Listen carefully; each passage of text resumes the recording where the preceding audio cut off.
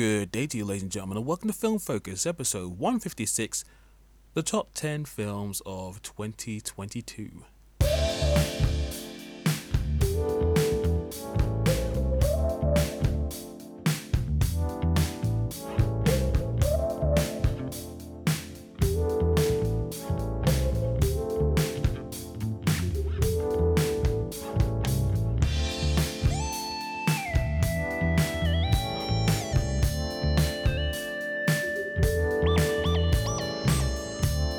Well, hello there, ladies and gentlemen of the North, South, East, and West, and welcome to another episode of Film Focus. I am your host, the Hypersonic55, and I'm glad that you decided to join me once again for some film-related discussion. And here we are, pretty much at the end of the year. 2023 is on the horizon, but before the year is out, we just have to do our top 10 list as we do every year. Now, before I get into that, I have to again apologize for the lack of content. Pretty much since the summer ended, I have had plans left, right, and center to do so much, but having a job, doing illustration on the side, and also having, random events to go to, people to catch up with, I've never been good at organizing time. That's been one of my great failings since I left school. But now it's become a little bit more complicated, and I've always had a sort of mixture of planning, but also just going with the flow. But I've noticed now that just doesn't work for the nature of how I conduct myself and how I wish to get certain things done. It's why so many films I ended up watching this year just didn't have reviews for it, because one, I didn't organize the time properly, but also it's just mental fatigue. Sometimes, you come from work or you watch a film and you're just too tired. Or sometimes it's a case where I don't have enough to say about a film to warrant a whole recording about it. But anyway, all that aside, you're here to hear me talk about my favorite content of the year. And I'm not gonna lie, making my top 10 this year has been the most difficult task since maybe 2018, when I ended up making a top 11, because there was a few films in that list that I just couldn't get rid of. So I was like, screw it, we're gonna do a top 11 instead. That was the one and only year that I think I cheated. But this year, it was weird, because up until maybe the end of summer, maybe early September, my top 10 was locked. But then October came around, and then November came around. And since December happened to be a point where I could catch up with a few films that I either didn't get around to seeing in the cinema, or certain ones that became available online, I ended up watching a few of those. And the last minute changes that happened over the past 2 to 3 weeks is mental. And I had to make some impossible cuts that hurt me physically. So yeah, with this, I will mention all of the films that were in my top 10, or I want to highlight as films that I enjoyed but didn't make the cut, and then we'll actually talk about the top 10 itself. So without further ado, ladies and gentlemen, let's jump in. Alright, so now we're going to talk about our special mentions, and I have quite a few, but I'll try to go through them as quickly as possible, starting with Everything Everywhere All at Once.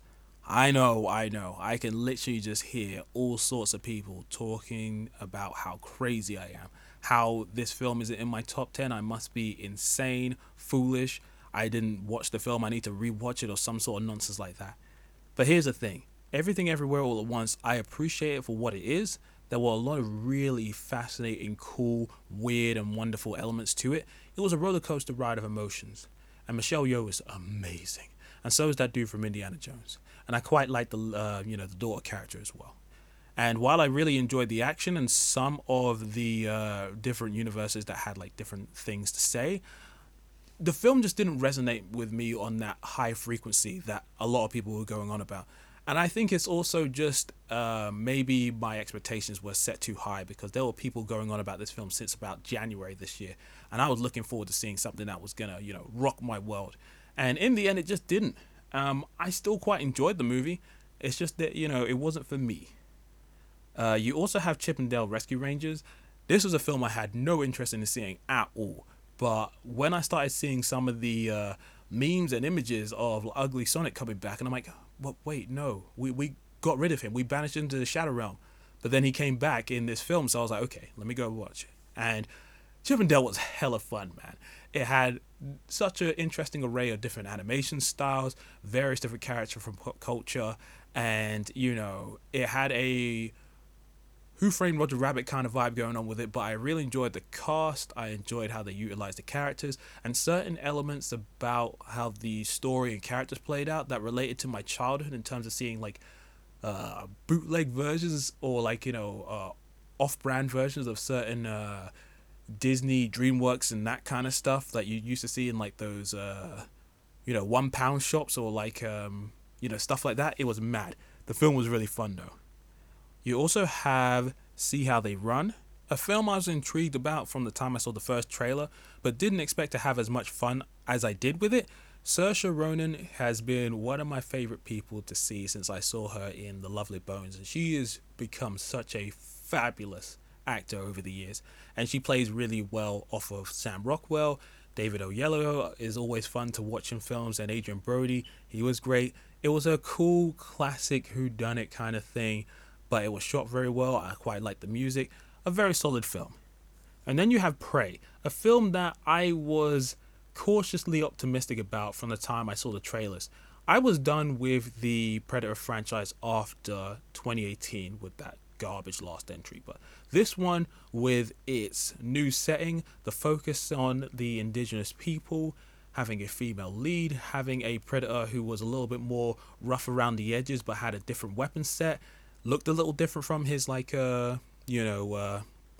set of people that would be showing up in the later Predator movies, and the action and gore was fab, so good. It did end in a way that I didn't feel was as satisfactory, and I wish it had utilized some of the other characters better, but it was a solid film, and I'm definitely curious to see what happens with the franchise going forward. You also have X, a film that I don't think I saw much about up until its release, but I quite enjoyed the cast. Mia Goth was great. I always liked seeing Kid Cudi and stuff. The film was really well framed, well executed. I really liked its use of color, lighting, and tension. Good God. And yeah, the gore in the film was really well done as well. So a very solid film, in my opinion. You also have The Woman King, a film that I quite enjoyed. I didn't love it as much as I would have liked, but at the same time, I still had a good time with it. The action scenes were really well done. The choreography felt nicely done, but not too well, overly done. There was a rawness and intensity to it. I love seeing the female warriors getting amped up and then is it basically killing loads of dudes. Viola Davis is amazing. She can do no wrong. John Boyega was so good. And he had a limited role compared to everybody else, but he was great. Lashana Lynch was great. The other lady who was the second in command, she was good. And the younger lady whose name I did forget as well, apologies, but they were really good. I had a good time with the movie overall. And then you have Dragon Ball Super Superhero. Man, that film was fun. And coming from someone who really was turned off by the move to 3D animation, they did a really good job of telling a more intimate story, focusing on Piccolo, Pan, and Gohan, and then introducing two new androids who were part of the Red Ribbon Army. And the way in which they were able to take some of this deep cut Dragon Ball lore and then make it relevant again, and then find ways to utilize some of these side characters that we haven't seen as much of, was really good. And yeah, again, the 3D animation, while not always consistent, when it worked, it was pretty damn good. Yes, there are some issues that you could take with the overall plot, the way it does some more additional retcons, and the new transformations, which are kind of weird and feel like they're pulled out of someone's ass. But when it's fun, you can't deny that it's really good.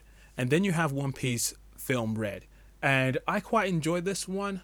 It still doesn't reach the hype heights of stuff like Strong World or Stampede, but I quite enjoyed the setting, seeing Uta and learning about her backstory, Shanks, and having some of this deep cut One Piece lore, which was really cool. The songs were fantastic and varied, and the colorful visuals during some of those music video segments was great. And the film had a lot more depth to it than I expected, a little bit more sinister, and obviously it still has that trademark humor that makes it good, but yeah, man, just some solid stuff overall. And then we have two of the films that I really wanted to put on my top 10 that were there for the longest time, but they ended up having to be booted. So first up, we have Sonic 2. And if you listened to my review earlier on this year, you know that Sonic 2 I was gushing about. From a fan perspective, it gave me everything I could have wanted. It gave us Sonic, it gave us Knuckles, it gave us Tails, it gave us deep cut lore and references from the video games galore in the best way possible. And this definitely felt more like a Sonic film than the first one did. Was it a little muddled? Did it go on a little too long? Were the human characters not well utilized? Yes, yes, yes, yes, and yes. But when the film was fun, it was so fun. Idris Elba as Knuckles was great. Colleen O'Shaughnessy was great as Tails. Seeing the formation of their relationship was fun. And the action sequences was super good, especially the Sonic Heroes X parts towards the end and the post-credit scene. Woo! So nice. And then you have Black Panther Wakanda Forever, which I really enjoyed on an emotional level, just the way in which it decided to tell this story about grief and loss and be a very heavy and dramatic movie was pretty damn good. And learning about this new version of Namor, his underwater kingdom of like Talokan, and seeing the way they introduced the lack of a better term, Atlanteans, utilizing them as like bloody sirens, making people walk to their deaths and stuff, and seeing their different water weapons and how they went up against the Wakandans and the chaos that ensued with battling kingdoms, learning more about the vibranium. And yeah, just there was so much good stuff in there. The cast were all well handled. There were some really great dramatic performances in here. And while I think the film did go on a little longer, there were certain decisions made by certain characters that were just weird, and some characters just didn't need to be in this film if we really wanted to, put things in perspective. Overall, though, I still quite enjoyed it. It's just that certain things about it just made it slip out of the top 10. Alright, and now we're going to start with the actual top 10, starting with Glass Onion. Now, I quite enjoyed Knives Out. It was one of my favorite films of that year. I am always interested in a whodunit murder mystery, and since you had this family who were made up of an eclectic bunch of really great actors, and with Daniel Craig playing a very charismatic and unusual character to the sort of people that we've seen him play before, it was a very well handled movie. So I was super excited to see what they were going to do with a sequel. And considering the cast that Ryan had assembled and the different setting and all that, I was like, okay, let's see what's going on. I was pissed I never got to see it in the cinema, but my local cinema is crap, so I had to wait for it on Netflix. But I quite enjoy Glass Onion. I think in some ways I enjoy it more, but then there's also certain things about it that I don't like as much as Knives Out.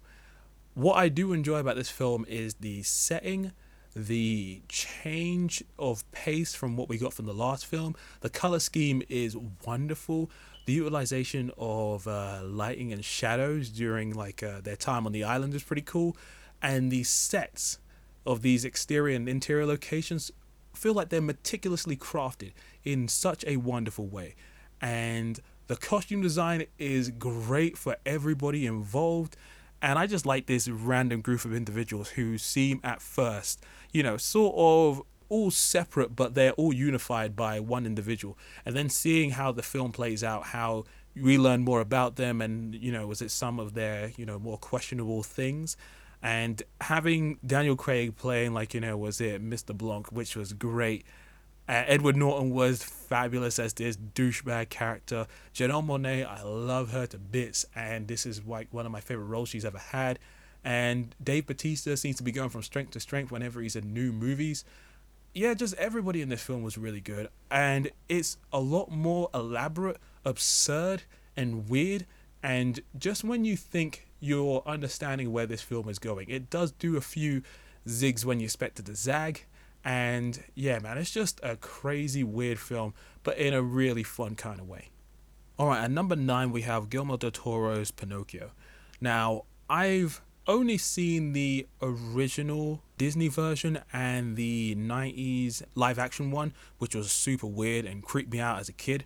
But I was very much looking forward to this new film just because it was a stop motion animated movie. And that is a form of animation that doesn't get as much love as it should do. But I thought this version of Pinocchio was fascinating, sad, depressing, but also teaches you some life lessons. Also has certain historical elements which I did not expect. Some of that fascist stuff going on, which was just mental. But it was really well done.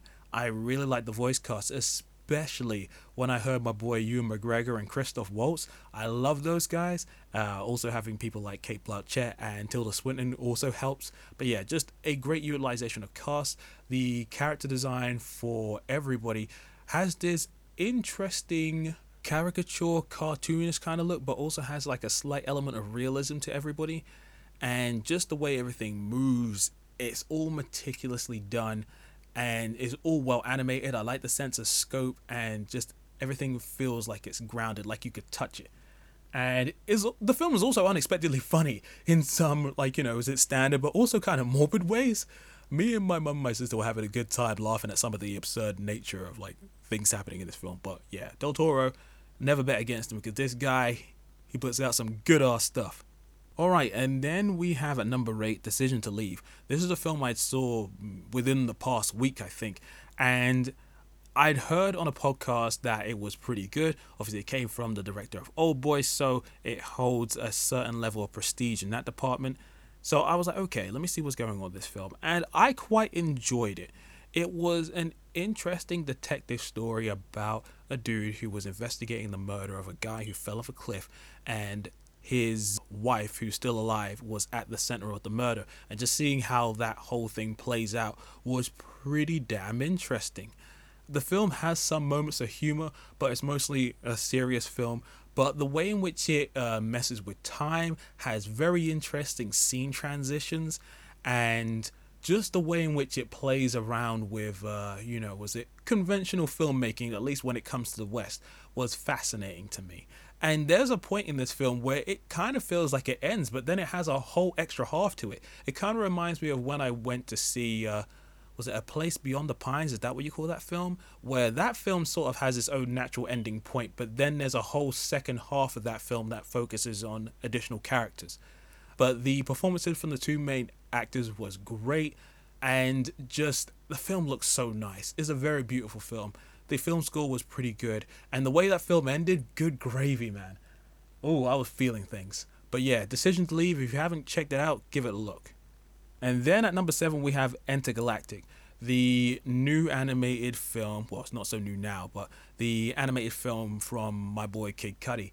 Now, I had planned to watch this ages ago, but time again was not on my side. But I recently watched it, and I quite enjoyed it. The character design, the art, everything about this film was screaming to me. And, as a creative myself, especially someone who does illustration, this kind of stuff will always grab my attention straight away. And I know that there were comparisons to Into the Spider-Verse, and I can definitely see that. But this film seems to go a little bit different in terms of how it utilizes, the lower frames of animation. And I think it also does this more interesting style where, even though there's a lot of it that's animated in 3D, there's a lot of it that looks like it's 2D, or it must be 2D, where I feel like a lot of the environments were built with 3D in mind, obviously without any outlines, but then just to a certain degree afterwards, it just looks like painted backgrounds. And I think the way they utilize 3D and 2D animated elements together to create this kaleidoscope image of color, where it feels like a mixture of watercolor with graffiti and 3D elements that are just brought together, it's fabulous. Certain moments I'm literally just stunned at like the way in which the film is crafted, and it makes me inspired to go about and create something even a fifth of what that is. But even the plot, it's simple yet effective. It's about two characters who are fellow creatives in different departments who happen to live next door to each other, and then find this budding romance that comes along and the trials and tribulations that come with that. And it's just a really fun, heartfelt, cute, and intense kind of story. I like the side characters, their friends, and some of the other supporting cast. Some of these people in the movie actually looked like they're actors, which was really surprising. But again, I'm super happy for my boy Kid Cudi. I've been a big fan for a while, and just seeing him come up not only as an actor but also as a musician who did the whole of the soundtrack as well, it was great. Intergalactic, fabulous stuff. And then at number 6 we have Top Gun Maverick. Now, I had been super hyped for this film for a while, just because after seeing that first trailer, I was like, yo, man, these guys aren't playing around. They are really doing the whole 9 yards in terms of creating a more realistic take on people flying around in fighter jets and creating, very well done cinematic action sequences. And while I think some people hype this film up to the moon, which led to me being not as in love with it as I would have liked, the film is still mighty impressive. A sequel this far removed from its predecessor has no right to be as good as it is, but the way in which they were able to pay homage to the original while also just taking the foundation and stepping it up in every way conceivable was great. It's interesting because Maverick is in some ways just a sort of modern rehash of the original, but it's just refined more. It has a more interesting cast of characters, greater conflict, and a little bit more depth considering where Tom Cruise's character was in the original to where he is now, and the mission that they end up going on, which is just so much tension and chaos. And I'm just like, seeing that in the cinema, I was freaking out. I really wish I got to see it in IMAX, because seeing it on a super big screen probably would have rocked my world. But yeah, Top Gun Maverick was just super intense, well crafted, mostly practical fun, and I had a blast with it. And then at number 5 we have Tony Hawk Until the Wheels Come Off. I had heard about this documentary ages ago, I think back during the summer, but I didn't end up seeing it until I think the tail end of August. And I'm not really big into skating. I've only ever just watched friends do it from a distance, but I have a major respect for it.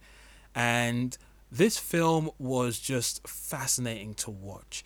I think it did a great job of peeling back the curtain and showing you why Hawk is as popular as he is, and also demonstrate all the effort that went into it. The way in which it chronicles his early life to how he got to where he is right now, and all the fellow skaters who was coming up with him, and then hearing about all the various different things that was happening in the skating world as Tony Hawk came up, then obviously got his video games, and how as an older guy he's still skating, still trying to pull off some of these crazy ass tricks, and the amount of times you see him fail, it hurts, and he still just keeps going. He has this tenacity, this willpower to just get the job done at all costs. It's crazy, but it's so good. I fell in love with the documentary, and it was just a fascinating insight into that world. Okay, at number 4 we have Moon Age Daydream. I had been looking forward to this film for ages. Well, mostly after I saw the trailer for it, which I think was in early side of September. But yeah, Moon Age Daydream was just an experience and a half. The best way to describe it is a sort of audio-visual experience of archive footage, some other material sprinkled in throughout. And if you're any sort of Bowie fan, you owe it to yourself to check this film out. It has such an interesting way of crafting all this archive footage of Bowie's performances, interviews, some of the fashion stuff, some of the other individuals who were talking to him at the time, good use of voiceover and live and studio versions of his songs, all smashed together in this interesting sort of film art project, which I know some people have said it might be a little pretentious or lacks cohesion or doesn't tell as much of Bowie's life as you would like in a typical documentary. But it's not really a documentary, it's just an experience that's hard to describe. You just need to see it to believe. But I saw that in IMAX and I was mesmerized in the best way. So yo man, if you haven't checked it out, give it a watch. Alright, and at number 3 we have The Menu, a film that sort of just jumped out of nowhere into this top 10 after I saw it. But yeah man, just having these various different people come to this island to try some of the most fancy, well-crafted food by the head chef, who is, famous and also played by Ralph Fiennes, and then to see how that film actually plays out with the bloody, chaotic, and, crazy results that play out afterwards was just great. The cast were fantastic. The setting was great. The island that he's on has bloody James Bond villain vibes, and I loved the lighting. I loved the film score. I thought the plot was great. The ending has like a certain way about it that, I'm not too sure how to feel about it, but just everyone was great. Anya Taylor-Joy, Nicholas Hoult, obviously Ray Fiennes, John Leguizamo. I love that guy. Yeah, man, that film was great. All right, and now we get to the last two, which haven't actually moved since I saw them. So at number 2, we have The Northman. Now, oh God, this film was intense. A very well crafted film with an interesting setting, great cast, and just a raw, intense, visceral vibe going on from start to finish. I had a feeling that this film was going to be good from the time I saw the first trailer, but then seeing it in London, I think just before it left the cinemas, was great. It's hard to describe, but it's just like seeing the film play out, being mostly grounded, visceral, intense, crazy action sequences with, very long takes with not too much editing, a lot of violence, but also having these fantastical fantasy elements sort of sprinkled within, and then having that sort of end battle near that volcano. Oh my God, ridiculous. But the cast were great. I vibe with the film so hard, and yeah, man, it left a strong impression on me. And now finally we get to our number 1, and if you know me, it's not going to be much of a surprise, but it is The Batman. Matt Reeves did such a fantastic job at creating this new version of this character, who we got to see do a little bit more of the detective side of things, where you got to see things play out in a more methodical, well played out kind of way, and seeing these different interpretations of characters that we've seen either in live action or in animated form beforehand, was great. Paul Dano's Riddler, Zoe Kravitz's Catwoman, or this new version of Batman played by Robert Pattinson. It was great. I like seeing the character dynamics between people like Batman and Gordon, or Batman and the Riddler, or Batman and Catwoman. And the way in which they depicted Gotham is probably the best version we've seen in live action since the Tim Burton movies, just because it feels dark and grimy and gritty. The architecture looks great. The fact that you have all these various different locations, from Gotham PD to the club that the Penguin owns, and Penguin played by Colin Farrell. Good Lord, he was amazing. The way sound is utilized in this film is intense and scary. The film score by my boy Michael Giacchino is amazing. And the action scenes are so well handled with that very low lit setting, a lot of shadows, the way in which they really make Batman feel like a creature of the night that puts the fear and intimidation in everybody who he comes across. The way in which we get this interesting journey of Batman using anger and violence and revenge to go about and just mess people up, but then realize that there's another way to be a hero. And just seeing Batman in his early years, still trying to figure himself out, not be as good of a detective as you would have thought about, and this new version of the Batmobile, which is a muscle car that just sounds like a bloody engine. It's like a monster itself. Yeah, man, the Batman is just great. I don't think there's another film that's come close to it. I mean, Moon Age Daydream and The Northman definitely came up high, but the Batman is still my favorite thing. It just ticked all the right boxes. Alright, and that's my top 10 done, ladies and gentlemen. What did you think? Do you think I'm right or wrong or insane? I'm sure I'll get one of all three. Holler at me in the comment section below, or holler at me on Twitter where I'm at Hypersonic55 or at FilmFocus55. Check out the podcast on SoundCloud, iTunes, Spotify, and all other places where podcasts can be found. And yeah, man, I'm not going to make any promises that I'm going to do more or less next year. I'm just going to be have patience with me. Stick around if you can. And 2023 has got some pretty crazy movies on the horizon, especially for the next 3 months. So be sure to check out the podcast for that. I think the first thing of next year that will be out will be my most anticipated films for 2023. So look out for that in early January. But from me at Film Focus, thank you for listening. Thank you for being around during 2022. Happy New Year and all that crap. And I'll see you later. So until the next time, this is the Hypersonic 55 signing out. Peace.